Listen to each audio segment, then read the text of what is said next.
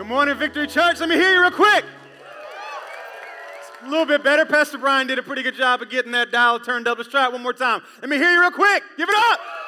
There we go. All right. As you know, if you've been here more than once, I like the feedback. I like the talk back. I like the energy. So got to get you guys ready, especially if after service we're going to have some connection time. And I'll talk a little bit more about that. But if you are visiting, first of all, let me just say welcome. My name is Troy. My wife, Darla, and I get the absolute privilege to pastor this church. And you picked a great day to be here. And one of those reasons is this. We're currently in, we would normally call them a series, but I'm kind of calling this a campaign because it's a push for us to find our circle. And we've been talking about this for a couple weeks and just the importance of connection and how much we want connection, and we're going to dive into that even more. But we're doing something a little unique here at Victory that I don't know that I've ever actually seen done this way somewhere else.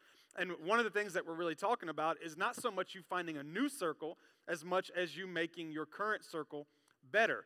And so let me just give you a real quick look at what that might seem like. For example, all of you, how many of you have a close friend who's not at church today with you right now? Raise your hand. You got a close friend that's not at church with you, all right? How many of you got at least a semi-close friend who goes to this church? Raise your hand. All right, so here's kind of what that proves, is that we've got two kind of groups of friends. We've got people who go to this church that maybe we've met at this church or maybe they invited us. And then we've also got some people who don't go to this church. Now, they might go to a different church, or maybe they don't believe in God, or maybe they do, but they like to sleep in on Sundays. It could be all kinds of different things. And so what we've been talking about and what we're going to roll out on February 23rd, okay, so when this series comes to a close, we're going to ask you to leave out of service and go and get a box. And we're going to have these Find Your Circle box. I think we might have a picture of it, might not. And you're going to be able to go out there and get it and register if you are willing to host a circle. And so here's what that would look like. You'd say, man, I've already got a group of friends that I like to hang out with. We like to watch the Super Bowl together. Rest in peace, 49ers. We like to do different things together and hang out together. We like to go to the movies together. And so I'd like to just make that circle better. And then I've got a couple friends here at the church that I can invite with them. And so let me kind of break down real quick what that's going to look like. On February 23rd, we'll ask you to go out and get a box, and you'll register that box. It'll be pretty cool. It's going to have one of those QR codes, and you'll be able to scan it. And this whole deal, you'll register your box. And then starting that week, so for the next 5 weeks, we're asking you to pick a night to meet with your circle. So 5 times, you pick the night, you pick the time. That's all up to you and your crew. And y'all get together, and in that box, we're going to have some recipes for some snacks. We're going to have some icebreakers, all kinds of different things. And then what you'll do is you'll queue up a video of me, and it's going to be about 2 or 3 minutes long, where I'm just going to introduce a thought, and then I'm going to give you some questions. And those of you that are hosting the circle, you kind of open up for conversation. You hang out together, have kind of a cool moment talking about Jesus. And then after that's over, you go back to doing whatever, watch the game, go back to eating the buffalo chicken dip, whatever that might be. That goes for 5 weeks. And then after that, in that box, we're giving you a calendar, and we're saying, hey, get your circle to do these things together, right? The Sunday after the 5 weeks are over, it's going to be Easter Sunday. And here we're going to have the adult egg hunt, all kinds of different things. So invite your circle to that, and then you can invite your circle to the church picnic, and we're going to encourage you to start a group text and go to the movies with them. But here's what I want you to catch more than anything. I said this the first Sunday of this series, but in case you weren't here, I want you to hear it. We're not asking you to, now that you've accepted Jesus or whatever, say goodbye to your old friends and go find this new group of friends. That's not the concept. The concept is take that circle of friends that you already have and make them better. Does that make sense? And so I'm going to talk about it a lot over the last 2 Sundays, but I really want you to pray and consider yourself to host a circle. Darla and I are going to host one. I think anytime I ask you to do anything, it's important for Darla and I to do it as well. And we want to encourage you to be thinking about that. What does that look like? Who could I invite? Maybe it's 3 people. Maybe it's 13 people. I don't know how popular you are. But reach out to your friends and say, hey, for 5 weeks, let's gather together. Let's eat some dip. Let's talk about Jesus. Let's have a good time. Let's play some games. And let's just chill together and then watch where that's going to go. Cool? How many of you are with me? Okay, good. That's a pretty good response for y'all being so dead today. Pretty excited. While I've been preaching this, we've been kind of following the life of 2 guys named Peter and John. And the reason for that is this. Peter and John were in Jesus' circle, And then when Jesus ascended to heaven, he said, now go start your own circle. See, this has been long going. This is not a new concept. The church didn't introduce this. Here's how I know. How many of you waited until you got saved to have friends? Okay, good. So here's what that means, is that connection has nothing to do with Christianity, right? Like we have connection whether we're Christians or not. And so all throughout the Bible, back in the day, you had connections and circles, and these guys were in Jesus' circle, now they're in their own circle. And so we've been following kind of their life, picking out the principles that I feel like God wants us to see when it comes to our circle. So we're going to continue that. Acts chapter 12, we're going to look at just a few verses, okay? And so I think it starts, I don't remember where it actually starts at, I'm sorry, but you'll just read along with me. And said, it was about this time that King Herod arrested some who belonged to the church, intending to persecute them. I think it's verse 1. So he gets ready to arrest the people who belong to the church, intending to persecute them. He had James, the brother of John, put to death with the sword. Everybody say, ooh. Yep, it's bad. And when he saw that this met with approval among the Jews, he proceeded to seize Peter also. So he found out that everybody was like, yeah, you killed James, this is cool. So he said, all right, I'm going to kill Peter too. So he arrests Peter. This happens during the festival of the unleavened bread. And then watch this. After arresting him, Peter, he put him in prison, handing him over to be guarded by 4 squads of 4 soldiers each. Herod intended to bring him out for public trial after the Passover. Now here's the catch. Here's the verse for us today. So Peter was kept in what? Prison. But the church was earnestly praying to God for him. Now, there's another version that says his friends. So it's not so much, I don't want you to get the idea that this is the church as much as it is his circle, okay? So while Peter's in prison, here's what's happening. They're praying. So here's what I want to talk to you real quick about this morning. I want to talk to you about the hidden cost of a great circle. The hidden cost of a great circle. For those of you that don't know me, I have a 5-year-old and a 9-year-old, and my 5-year-old Casey Ray got her allowance a couple days ago, and she had saved up $8, okay, which is a lot to her if you understand that. And so it was burning a hole through her pocket, and she said, I've got to go spend my $8, Dad. And so I said, all right, cool. So I had some errands to run anyway, so I took her with me. One of the stops was Target, and so we're in Target, and she's going down the toy aisle, and she's grabbing all of these toys, asking if she can afford to buy them. And every toy she would pick up was bigger than her, literally. You know, like she'd get off the shelf, and she'd be like, Dad, can I get this? And here's my rule. If the toy's bigger than you can't afford it, right? Same thing with our life. If something's bigger than you right now, you probably can't afford it. You know what I mean? If it's a house, you can't afford it. If it's a car, you can't afford it. So I just told her, you can't afford it. And so she didn't listen, so I grabbed the toy and I went into the little scan thing that Target has, and I scanned it, and it said $60. And I was like, you'll never be able to afford this. Never. I can't afford this. And so, you know, if we put it up, and we would literally go down aisle after aisle after aisle. And here's what she told me when we got there. She said, Dad, I want to get 2 toys. So I've got $8, but I want to get 2 toys. And I'm like, cool, we can do that. And so we're going for a while, and she's picking up stuff. Finally, she finds these 2 little bitty toys, like that big, and she's able to get them both. So we leave Target. She now has, listen to me, 37 cents in her wallet. I said, Casey Ray, had you saved that $8, you probably would have got another $5 possibly next week if you were good, and then you got another $5, and there's a chance you could have saved up and got the $60 egg, but then that would mean that she has good stewardship, and half of us can't do that now, and she's only 5, and so we knew that wasn't going to happen. So we stop at one more store. She's got 37 cents, y'all. And we get to the other store, and she's walking through, and she's like, Dad, can I get this? I'm like, babe, you can't buy anything in this store. You can't afford anything. If someone opens up a package of cookies, you can't afford one of the cookies. Like, you can't afford anything. You're wasting your time. And here was kind of the idea and the moment of revelation I had. She knew what she wanted, but she didn't understand what it cost, right? And that's a lot of how we operate in life. Like, we know what we want, but we don't completely understand the cost. And I think if I was to take you all individually aside and say, do you want connection? Do you want a group of friends that are there for you, that you laugh together and hang out together and go to the movies together, but they're also there to pray with you and to help you move and to help you through a death or whatever? If I was to ask you that, you would say, yes. Yes, I want that.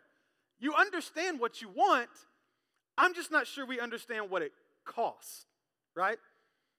And so I thought it was really important for me this morning to just share with you 3 things that having a great circle is going to cost you. If you want a close group of friends, if this whole concept, you want to find a circle and you want it to be successful, for that to happen, there are 3 things you need to understand that it's going to cost you. And if you don't understand this leading up, I'm afraid that it will surprise you and your circle will end before it ever started. So here we go. Here's the 3 things. Number 1 is this. It's going to cost you commitment. For you to have a healthy circle, it's going to cost you commitment. Look what it said in verses 1 through 6. Watch this again. It was about this time that King Herod arrested some who belonged to the church, intending to persecute them. He had James, the brother of John, what? You can say killed, right? That's how we say it. Put to death with the sword. No, he shanked him. He's dead. So James is dead, and Peter was kept in prison, but the church, his circle, is earnestly. So watch this with me. James is dead.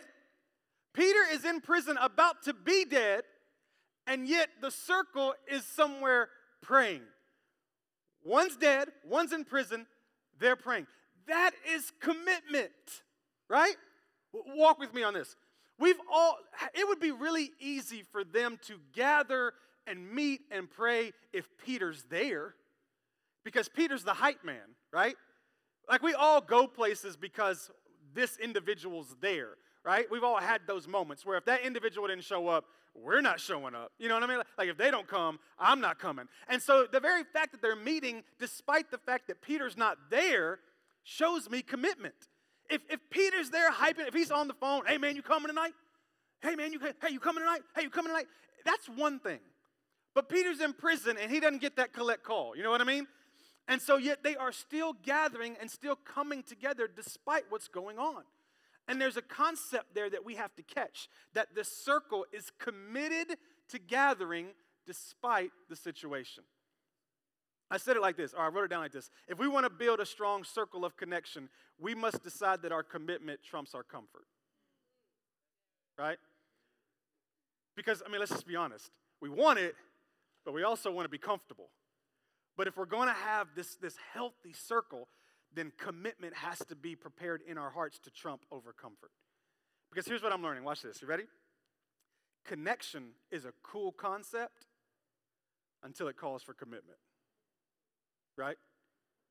How many of you, I need you to be real honest with me right now. How many of you are currently in or have been in a argument/debate with your spouse or kids about getting a dog? Anybody ever been there? Yes? Okay, thank you. Right now, we're going from the mouth of the Lord. The answer's no. The answer's no. Okay.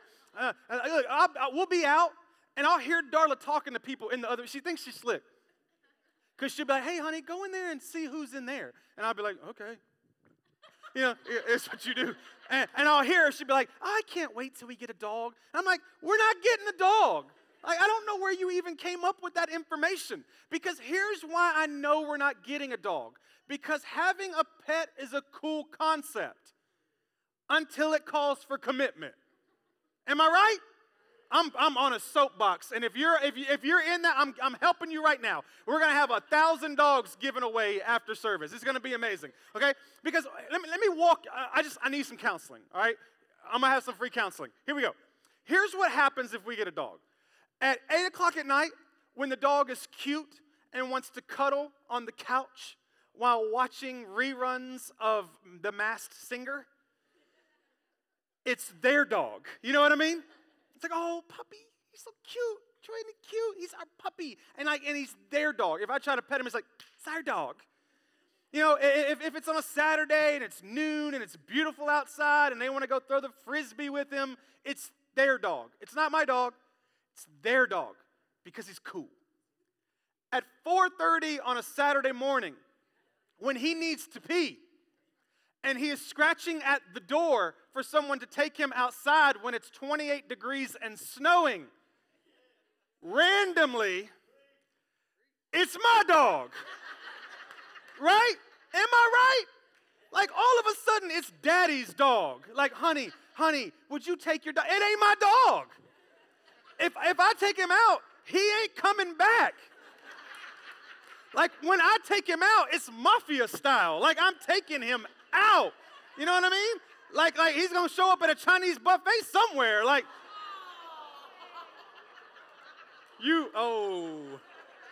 and there's the church, guys. Enjoyed it.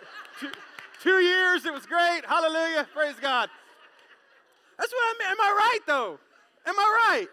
It's cool until it's commitment, right? Like, I'll give you another story that maybe you can relate to.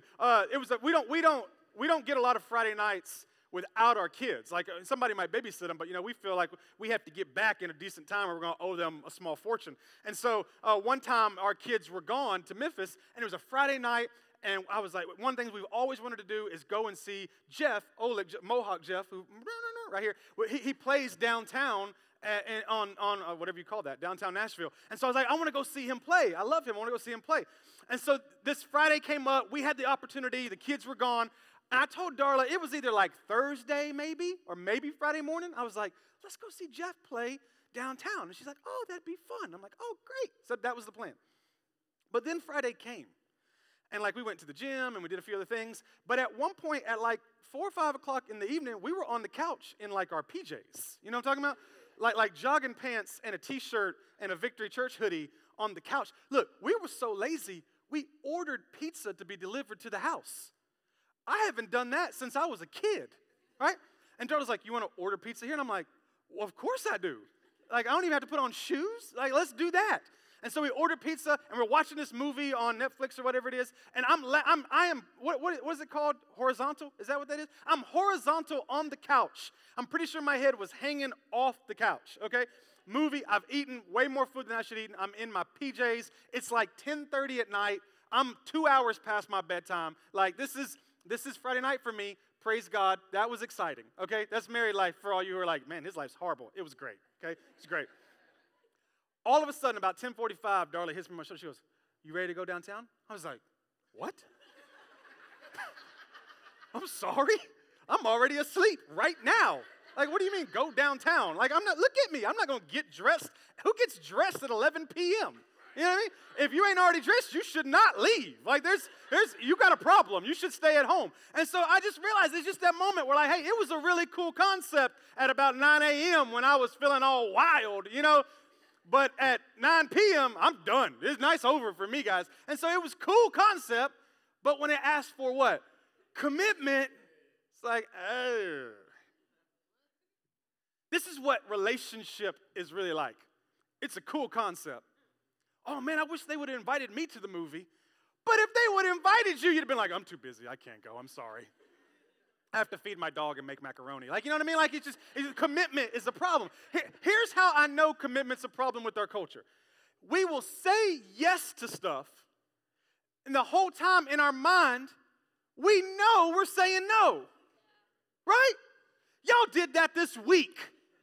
Y'all literally said yes to somebody. They said, hey, do you want to blah, blah, blah, blah, blah? They sounded like Charlie Brown after they like, you want to wah, wah, wah, wah? And you went, yes.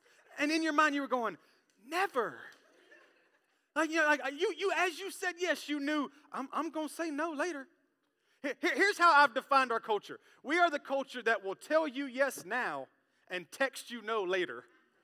Am I right? Am I right? Oh, man, we hanging out tonight? Oh, we're hanging out tonight. I can't wait. We're going to have a blast. It's going to be so much fun. All right, man, I'm sorry. I can't make it tonight. Right? Because you got home and you got comfortable, and what was a cool concept is no longer cool because that commitment makes you get uncomfortable. And some of y'all, I'm in your bedroom right now, right? I'm stepping on your feet right now. It is what it is. It's cool till it's commitment. Listen, our world right now is so fickle with the word yes. This is why we all have trust issues, because people will say yes, but we know they don't mean yes. Some of y'all, the first Sunday I talked about this, and I was like, we're going to find our circle, and we're going to get a box. You were in your seat going, yeah, Pastor, it's going to be awesome. You were nudging the person beside you going, we're going to get a box. And you walked in there going, I ain't getting no stupid box. Like, that's what happened. Like, you know what I mean? We're just so fickle with the word yes here's how fickle we are. You ready? We're so fickle with the word yes that this culture created a new word for yes. Because YES no longer actually means yes. You know what I'm talking about? So here's what we had to create a whole new word. It's like, well, what happened to Y-E-S? Well, when we say it, we actually mean no. So we wrote a whole new word, yes, right? That's how, when someone's actually going to do something, the word is yes. All right, ladies, don't say anything. Don't say anything. Let's see how many real men we have in here. All right, man? On the count of 3, you got to say this word with all the pizzazz. No? He's so determined to do it. I heard him from the stage. All right, here. All right, count of 3. Here we go. 1, 2, 3. Yes. All right. Well, we've determined that. All right. Ladies, you got me? All right. All right, here we go. Count of 3. 1, 2, 3. Yes. So look, in a couple weeks when I say go out and get a book, or go out and get a box, what's your answer? Yes. Don't give me, yes, I'll do it. I ain't going to get no stupid box. Don't do that. Be about the yes. Because listen to me, the relationship that ends up being the most effective in your life, the relationship that you're going to get the most out of, is the relationship that you commit to the most. Hear me?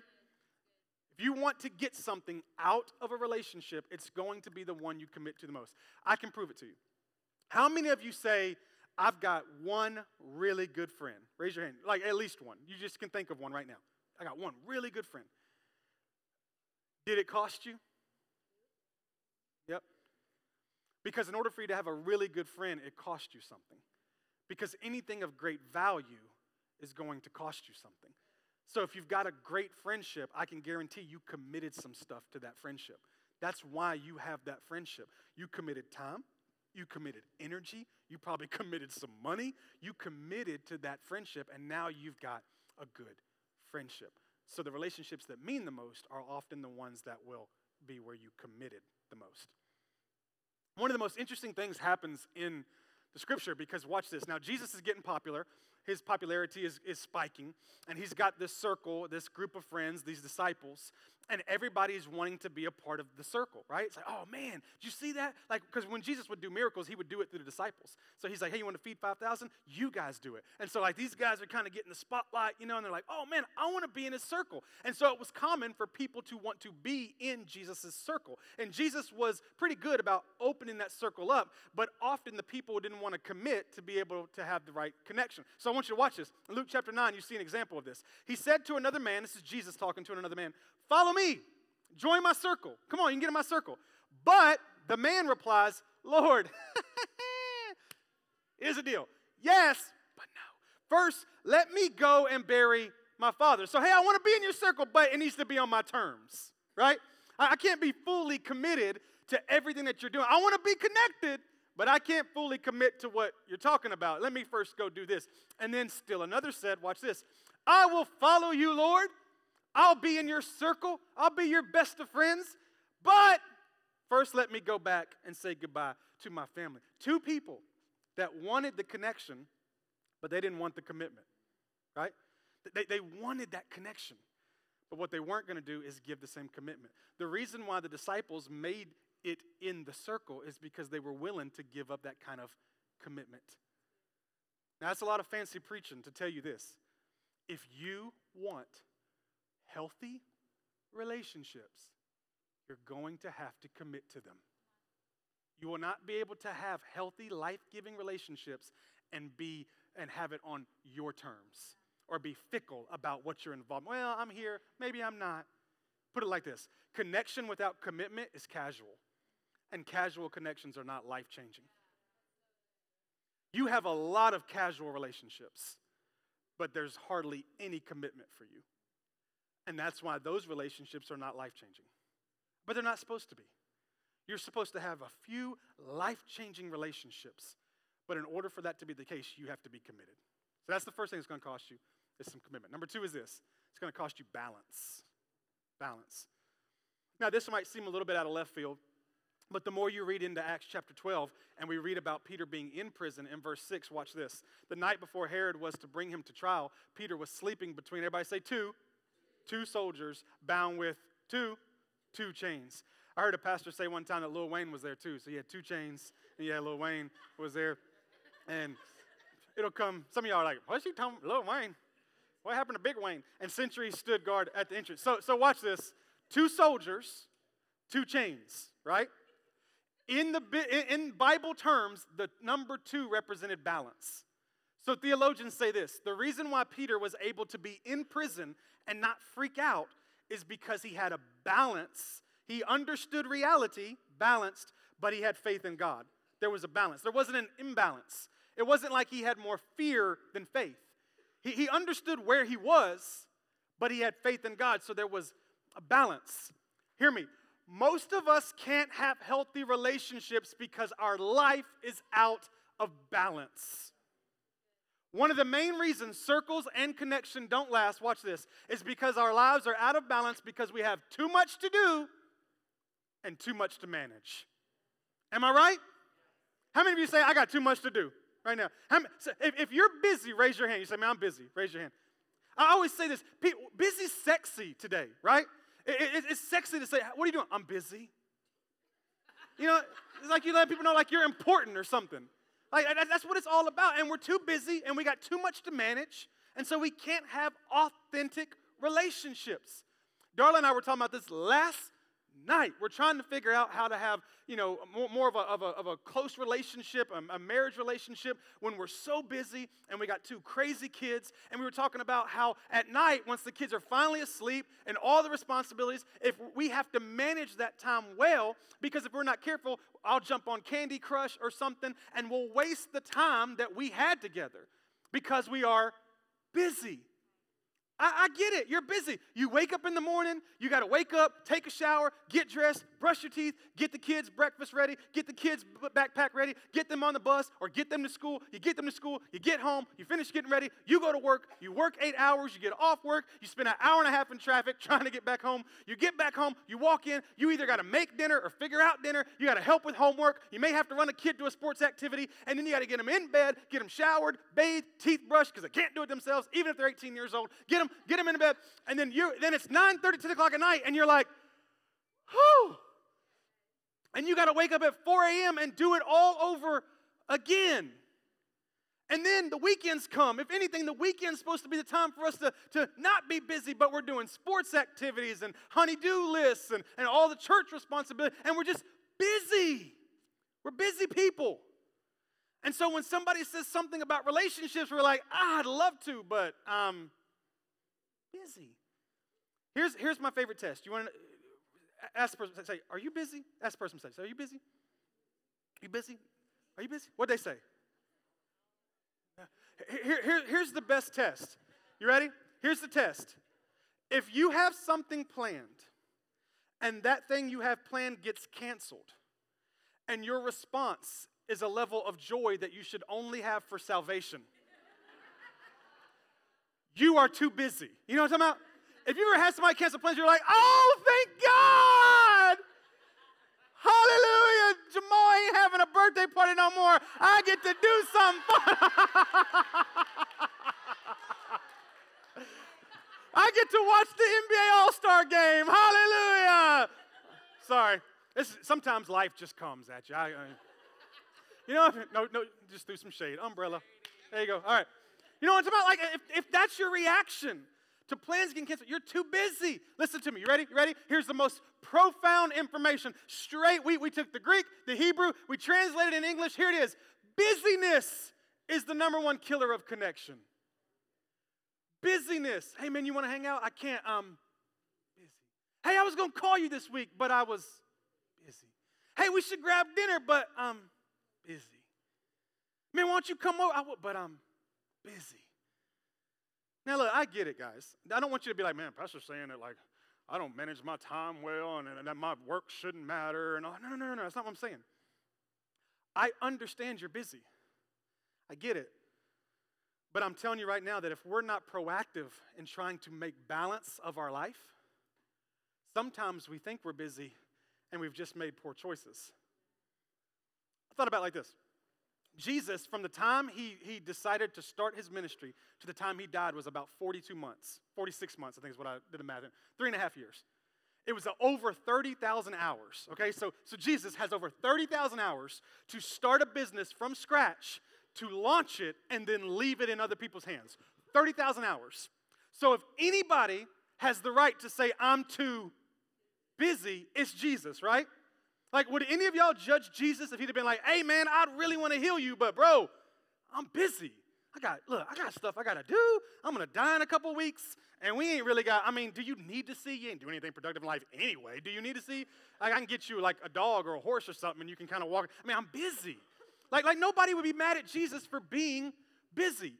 But yet when you read about Jesus, watch this. He was hanging out at Mary and Martha's house. He was hanging out at the Simon and leper's house. He's having food and dinner meetings where the Bible says he's lounging. He's not eating on the go like y'all eat Chipotle as you're driving. He's lounging. He's like, he's on the booth like, y'all got more bread? Just chilling. Matter of fact, his first miracle, he was at a wedding. He's busy and he's at a wedding. Nobody wants to go to a wedding, right? You make up lies so you don't have to go to somebody's wedding. They'll be like, I'm getting married. You'll be like, oh, I'm going to be sick. They're like, it's in 6 months. Like, trust me, I'm prophetic. Every June, I'm just, it's nasty. You don't want me. I might, on your dress, you don't want. I'll send you a gift, though, right? You know what I mean? Like, you don't want to go. And Jesus, what is he doing at a wedding? You're busy, Jesus. You got stuff to do. Why are you at the wedding? Because Jesus was trying to show us that even the man who had the busiest itinerary ever still knew how to relationally balance. Knew how to balance. I got a mission, I got responsibilities, but I got a circle. Isn't that interesting? That he knew how to have this relational balance that a lot of us still can't seem to get. Our life is out of balance. And the thing that we really want the most and need the most, we don't have time for.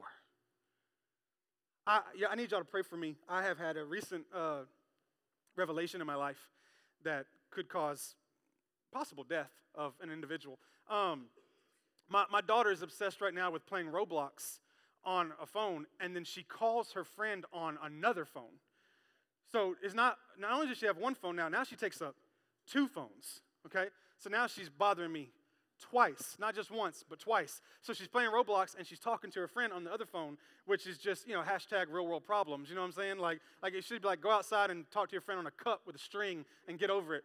And so what now we're looking at is like the screen time process where we need to monitor screen time. And I got on this thing on my phone, and there's this whole thing where you can set up and you can monitor your screen time. Do y'all know about this? I didn't know about this. Apparently, iPhone is doing big things. Didn't know. And so you can go in and you can kind of monitor your screen time. And so I started thinking about this more and more. And I'm like, all right, what if we did this with our life? Okay? So I tried to put this together based off what I really know. Most of us work about 8 hours. So out of 24 hours of a day, okay, 24 hours, this is, how many of y'all get less than 24 hours a day? Anybody? All right? How many of you get more than 24 hours a day? Anybody? Just making sure you're awake. Okay. So 34% of those 24 hours is what? Work. Some of you are like, a lot more than that is work. But for the most part, you have to do that. I get it. Another 25% of it is sleep. I did that off of 6 hours of sleep. Some of you get less, some of you get more. Just depends on your lifestyle. But what is that? 59% of the 100% of your hours are justified. You have to go to work. You have to sleep. That has to happen. Now, there's another, 41% we need to talk about. Going off of just basic research, people say that 10% of our day is spent watching TV. Netflix, Hulu. There's not one thing on TV worth watching. Am I right? This is why we have Disney Plus, Hulu, Netflix, Amazon Prime. You know why? Because we can spend 3 hours trying to find something to watch. And so you're just, and then you go to bed because the day's over. And so 10% TV, you spend about 8% of it eating, 9% of it doing kids' activities, taking them to soccer or whatever it might be, and about 3% of it on your iPhone. So now let's look at that and ask ourselves, am I busy or am I just managing my time in a wrong way? Now, what I want you to leave here going, Pastor said, I can't ever play Candy Crush. It's not what I said. It's not what I said. But there's a moment where we go, I want connection. And then connection knocks on the door, and we go, I'm too busy to open it. Well, you're making a decision. right? When Darla and I were having that conversation last night, there's a moment for me where I can go, well, babe, I really need my Candy Crush time. It says swipe the stress away. It's what I need to do, Or would I rather have a healthy marriage? It's the decision that I have to make. What do I want? And listen, as your pastor, here's my number one responsibility is to communicate the word to you so that you feel like you understand it better and you can apply it to your life. That's my number one responsibility as your pastor. Number two responsibility is to give you vision for where we're going to impact others' lives and for you to be used in all the purpose that God's given you. Third is this. Occasionally, I have to come to you and say things that you need to be said or you need to hear that you don't really want to say to yourself. All right? And so I wrote it down so I don't mess it up. Here we go. We, not just you, me, we must simplify our lifestyles in such a way that we can concentrate more energy into a circle of relationships that produces a sense of genuine belonging. Some of us are so busy, we can't belong. That's a problem. We need to quit being so busy so that we can belong. And I think it's important for us to individually look at ourselves and say, what are parts of my life, what are areas of my life that I can shift a little bit so that I can open up room so that I can have genuine relationships? Do you know what your number one excuse will be for not attending a circle after February 23rd? Do you know already? What do you think it is? Rachel, what is it? My dog. You know what that tells me? I'm too busy. And we got a good relationship, so she don't feel bad about me calling her out like that. But that ends up being kind of the number one excuse. Like, man, I want to, but I'm busy. The wisest man in the Bible, Solomon, said this, and I'm going to show you the verse, and then I'm going to break it down to where we can understand it. In Ecclesiastes 4, verse 6, better one handful with tranquility than two handfuls with toil and chasing after the wind. Here's what he said. Here's what that means. Better to have one handful and then have some margin so that I can enjoy what's in this hand than to have two handfuls and no margin to where I can't enjoy what I have. In other words, I need less so that I can enjoy what I have, right? If I have so much, I have it, and it's cool when I'm at the water cooler at work and everybody's talking about how busy they are, I can say, I'm busy too. But at the end of the day, I can't enjoy the natural things God has given me because I'm too busy. It's better to have less of what doesn't matter and more of what does, right? I was picturing this illustration. I was going to do it, but I didn't feel like doing it. Where if you give me one umbrella, I can use the umbrella. I can open it. It can cover me. It can stop the rain. But if you give me hundreds of umbrellas, all I have to do is sit there and manage all the umbrellas. And I think God gives us the things He gives us so that we'll use them to our benefit. But we end up getting so much stuff that we're just managing things and we're missing out on the purpose that God had for us to begin with. To be able to connect with people.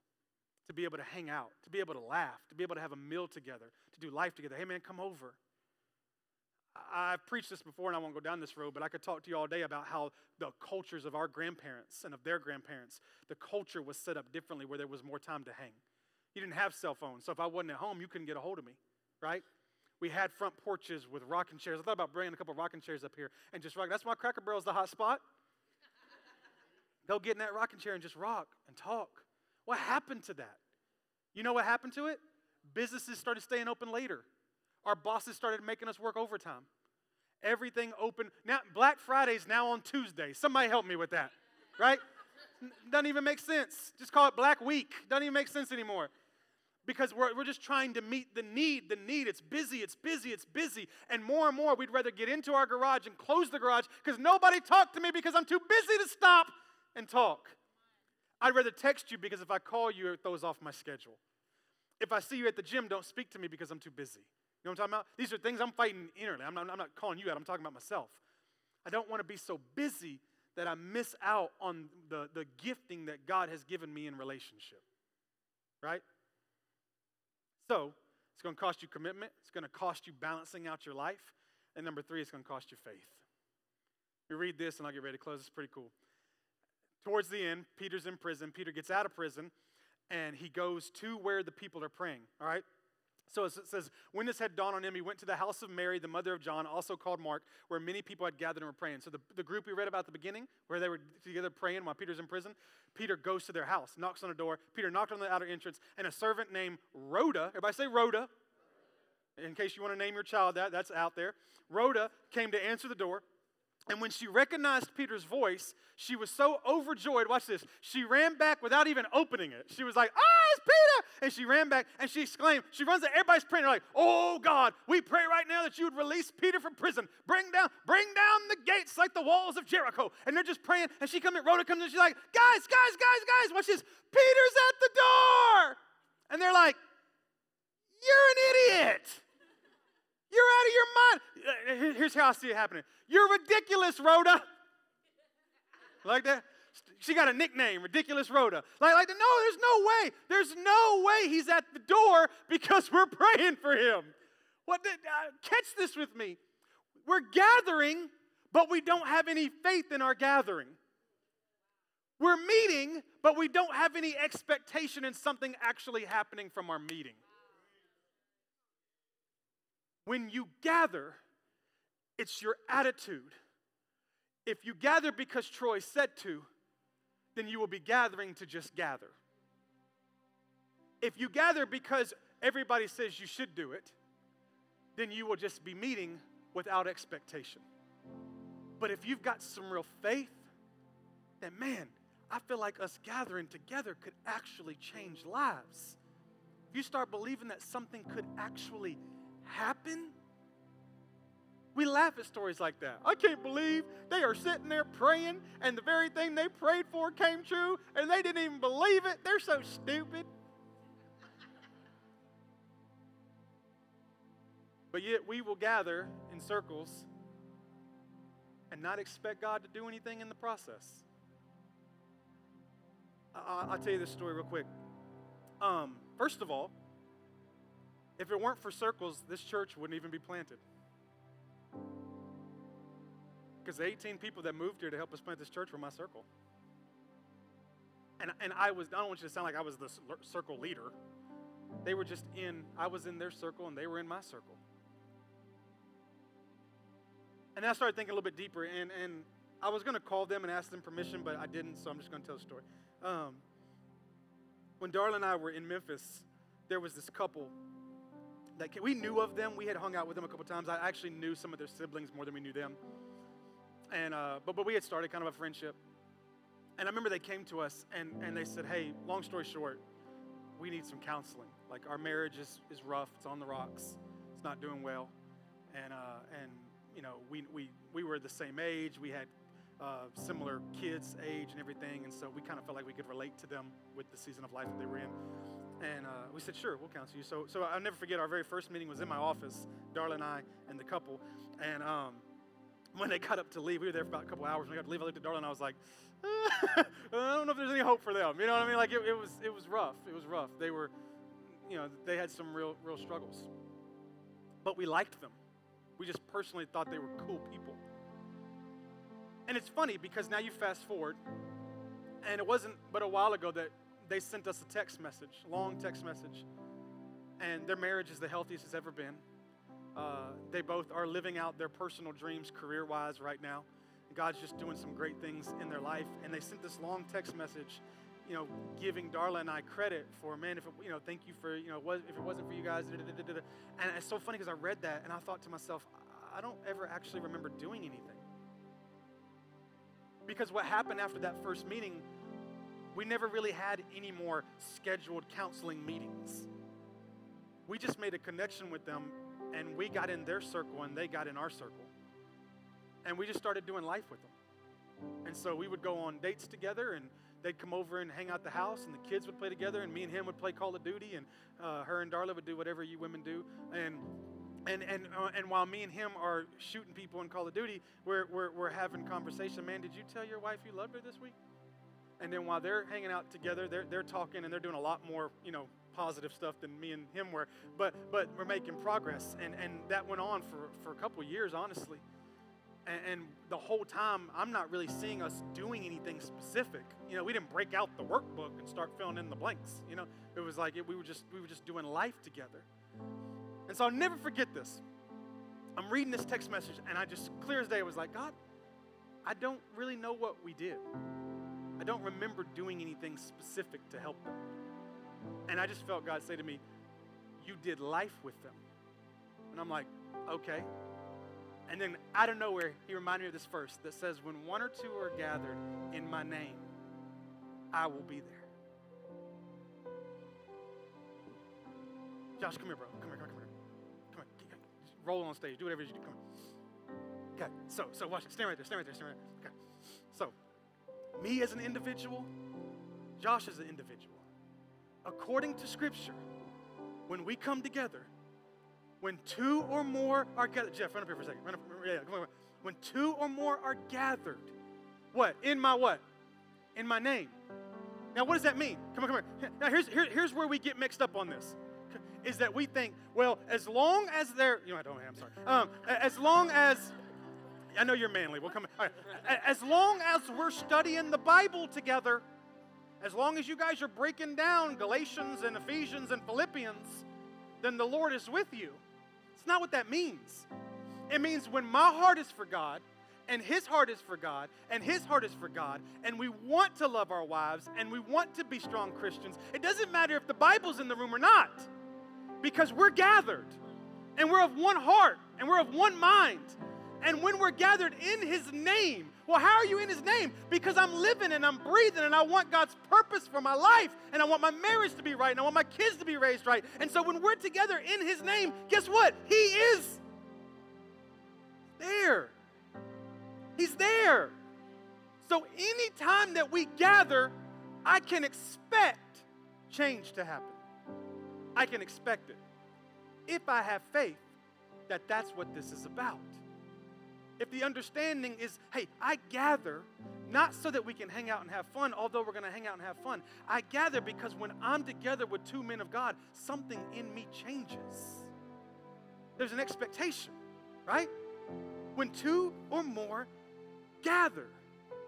So here's the catch. In a couple weeks, if you do what I'm asking you to, you're going to come into a room with some men and women of one heart and one mind. And if you walk into it with no expectation, then you won't see anything. If you walk into it thinking we're just hanging out, then you will be just hanging out. But if you come into it with faith and expectation, then miracles happen. They happen. Thank you. Life change. I never met anyone who experiences a moment like that and walks away and goes, that was a waste of time. I wish I would have done something better with my time. But the enemy would love to keep you busy, because if he can keep you isolated, then you lose out on this opportunity, and then that expectation goes down, and what God's been trying to tell you about your marriage, you won't hear because you're too busy. What God's been trying to tell you about you and what God's been trying to tell you about this and that, you won't hear because you're too busy. So it's commitment, it's balance, and then it's faith.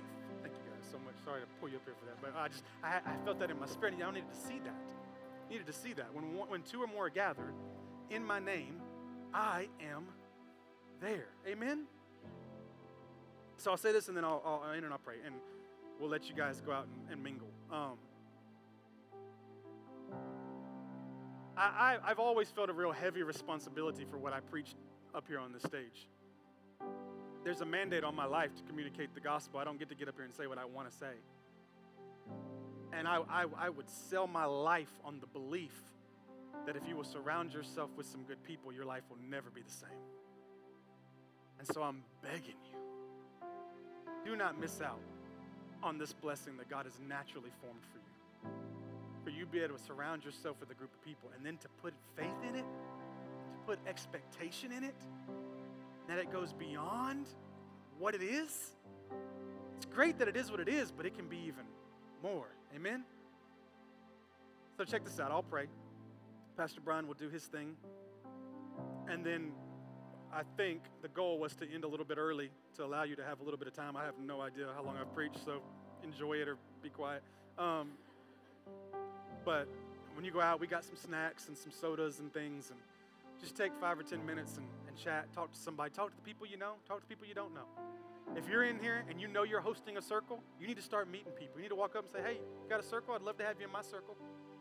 I had dinner with one of our groups the other night, and they were talking to everybody at the table and the waitress about being in their circle. I'm like, that's what I'm talking about.